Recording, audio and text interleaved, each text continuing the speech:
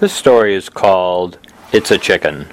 It took place in the mid-'80s when Jonathan left his wife Rhonda and I were all living in Southern California, and we decided to take a trip to Mexico.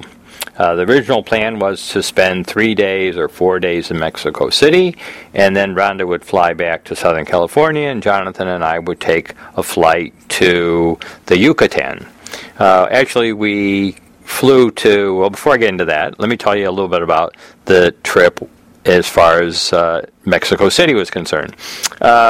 We did see some museums, and I guess the funniest parts about the trip into Mexico City was the subway rides. We would go into the subway, we would go to the ticket window, we would buy a ticket, but not knowing exactly how to speak the language or how much tickets cost, we would just give them one of the bills that we had, which was Mexican money, and not knowing that we probably were giving him $100 bills for a $4 fare, we would end up getting so much change put through the window at us. Our pockets were bulging with these coins within 2 or 3 subway rides, and we didn't know what to do with all this change. The money exchange rate was so outrageous that it would cost us $5, and for them the subway ride was only about 50 cents. So they'd be giving us so much change, it was really crazy.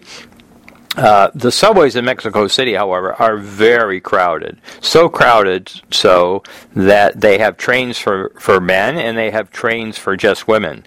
Of course, Rhonda didn't want to get separated from us, and so she insisted on going with us into the men's train, which was just crushingly crowded. Nothing in New York compares to how crowded these trains were in Mexico City. And I can understand why they would have trains for men and trains for women, because the men's train was just outrageously crowded. Anyways, we had a good time in Mexico City. We ate good food, and it was all fine. Rhonda flew back to the United States, and Jonathan and I took a flight to the capital of the Yucatan, Merida, where the plan was to rent a car and to drive over to Cancun, seeing the archaeological sites along the way. So we rented this car, and Jonathan was the navigator, I was the driver, and the idea was that we were going to drive to the hotel, get a good night's sleep, and then start seeing archaeological places as we drove across the Yucatan, first thing in the morning. Of course, once I got in behind the wheel and pulled out into the street, it wasn't very long before I realized this car didn't have any brakes. It wasn't sure at first. I mean, the first time it was kind of awkward. I didn't think I had any brakes, but I managed to stop the car. And then the second time I tried it, we were actually approaching some vehicles at a red light, and this car really had absolutely no brakes. So luckily there was no oncoming traffic. I could swerve the car across the lane, bring it up onto the sidewalk, careen it along a brick wall, and eventually stop the car by crashing it into a telephone pole.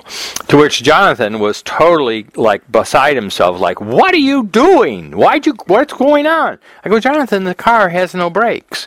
He goes, what do you mean it doesn't have any? Of course it has brakes. This car has to have brakes. It's a rental car. It got to have brakes. I said, Jonathan, this car has no brakes. I had to stop the car. He said, well, what are we going to do now? I said, Jonathan, let's get out and see what we have to do.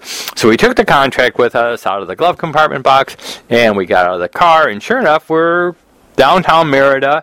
It's probably 11 o'clock at night, and we've just crashed our rental-car into a telephone pole. Anyways, we're right next door to a restaurant. We went inside. We tried to explain to the people inside that we just crashed our rental car. But of course, we don't speak Spanish, so it's sort of like Caro, crasho, un telephone pole.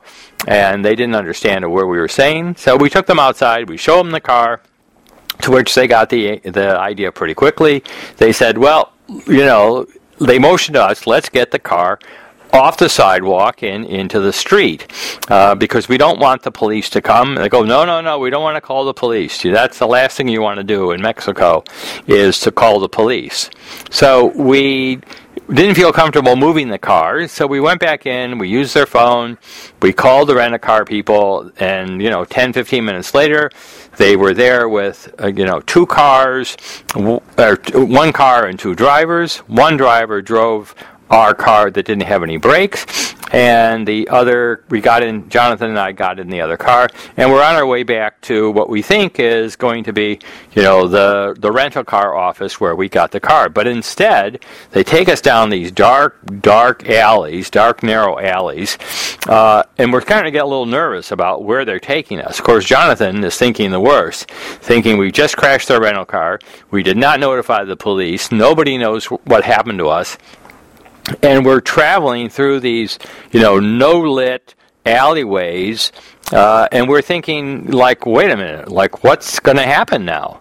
So it turned out we pulled into this warehouse, and as we go into the warehouse and we start going up this ramp, Jonathan turns to me and he says, David, if we get separated, call Rhonda. Try to get a call back to Rhonda. Let her know what happened. Let her know that we got separated. And he's thinking, like he's read these novels about people who go into Mexico, they crash their rental cars, and nobody ever hears from them again. Anyway, so I'm taking him quite seriously, because again, we don't know what's happening. We don't know where we're going, or no one knows what happens to us. Nobody knows where we are. And, it's Mexico. We don't know what to think, even imagine. Anyways, we get into the second floor of this warehouse, and sure enough, there's a bunch of cars there, and they all have the symbol of the rent-a-car company. So I figure, everything is fine. Sure enough, they take, the manager or something comes out and says, look, we're very sorry. Let's give you another car. And Jonathan says, no, I just want out. I want out of this. I don't want your cars. Your cars are terrible. I go, Jonathan, it's 11 o'clock at night. Let's take a car. And the chances of it not having any brakes is, probably zero. We just got a bad car and everything will be fine. Let's just get another car and we'll get going. So he eventually calmed down and he agreed. So we got another car. We drove out. Everything seemed good. We drove to the hotel and we got a good night's sleep in the morning. We got on the road. And, of course, this is just the first day of the new adventure. What happens is, I'm supposed to be the driver because I can't read maps very well, but Jonathan at this point insists on he being the driver and I'm the navigator. Of course, I make a mistake and we end up going about an hour and a half in the wrong direction at 60 miles an hour. To which Jonathan eventually realizes that we've got to be going the wrong way because we should have seen some of the archaeological places that we had planned to visit. Anyways, so we finally pull off the road and he realized we're going the wrong direction, and now he's really mad because, A, I crashed the rent-a-car, B, I got us going the wrong direction for an hour and a half at 60 miles an hour. And, he's not seen any archaeological stuff. Anyway, so we turn the car around. He's driving. Everything seems to be okay. He's driving like a banshee, trying to make up for time, which is fine. We pulled into some archaeological places, and we saw some, this, that, and the other stuff. It's very nice. We ended up meeting some people. We met 2 gay guys from New York. Who were traveling around, and, it was very nice. Eventually, we came to a big place, very famous place, called Chichen Itza. Thus, we have the name of this story, which is called It's a Chicken. I wasn't, again, sure exactly how to pronounce Chichen Itza, so I just called it It's a Chicken, and apparently that name stuck for, until today. Anyways, we got to It's a Chicken, and the ladies there are selling these hammocks and dresses and tchotchkes, whatever it is. And so they want us to try out the big hammock. So, I'm not too interested in it, and Jonathan is still furious at me because, I've just done nothing but wasted his time. So these ladies were very insistent that we get on the hammock and that we, whatever they were thinking we were, I guess based on that other gay couple, maybe they thought we were gay, and maybe they just wanted us to fool around on the hammock like the other guys were doing, probably. Heaven only knows. anyways, it turns out that once we got on the hammock and the ladies were giggling and giggling, we couldn't help but laugh either. And so eventually that kind of got us to laugh about our situation, and things got smoothed out quite a bit. It turned out that everything, we finally got back to being friends, and it was a good time. We went to Cancun, and in Cancun we went to the beaches. It was very nice. We got on one of the city buses to try to go back to central Cancun to try to get back to our hotel. And it turns out that we are on the wrong side of the street. And so, buses are not coming out very often. We finally get on a bus, and the guy tells us, no, you want to go to, El Centro, you're on the wrong side of the street.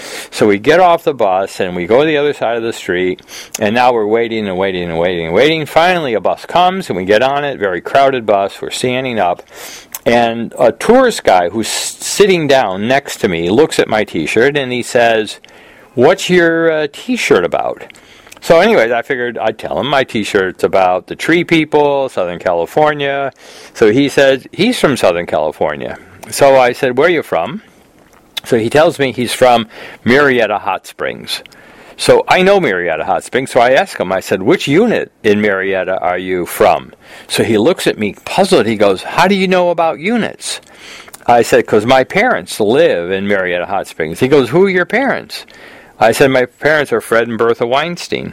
He goes, Fred Weinstein? He's your father? I go, yeah, Fred Weinstein's my father. He said, Fred Weinstein's my golf partner. So it was, obviously one of those places where, you travel to the other side of the world and you get on a city bus, and of course you meet somebody who's your dad's golf partner. That probably happens every day, right? So it was very funny that we had met like that, and it was nice. So it turned out that I remember that very clearly. The only thing that happened other than that was these bus rides. We'd get on the bus. We had figured out exactly, how much these bus rides cost, so we could give the guy a reasonable amount of money. But there were still people getting on these buses, tourists, and one particular couple that got on this bus, this newlywed couple, and the bus driver tells the wife, how much it is. He's obviously speaking in Spanish, and she doesn't understand him, so she gives him a coin, and he tells her again how much it's going to be, and she gives him another coin, and he tells her a third time, and she gives him another coin, and then, she's probably giving him nickels, and she's got to come up with $2. So it's not happening, and meanwhile there's people trying to get on the bus, and people are getting frustrated. So her husband says to her, honey, you can't understand that guy. Just give him the big one. And when Jonathan and I heard that, it just cracked us up, because that's exactly what, we had done in Mexico City when we didn't know how to figure out how much things cost, and we would just give the guy behind the window, like $100 bill for a $3 fare, and the next thing you know, we've got, pockets full of change.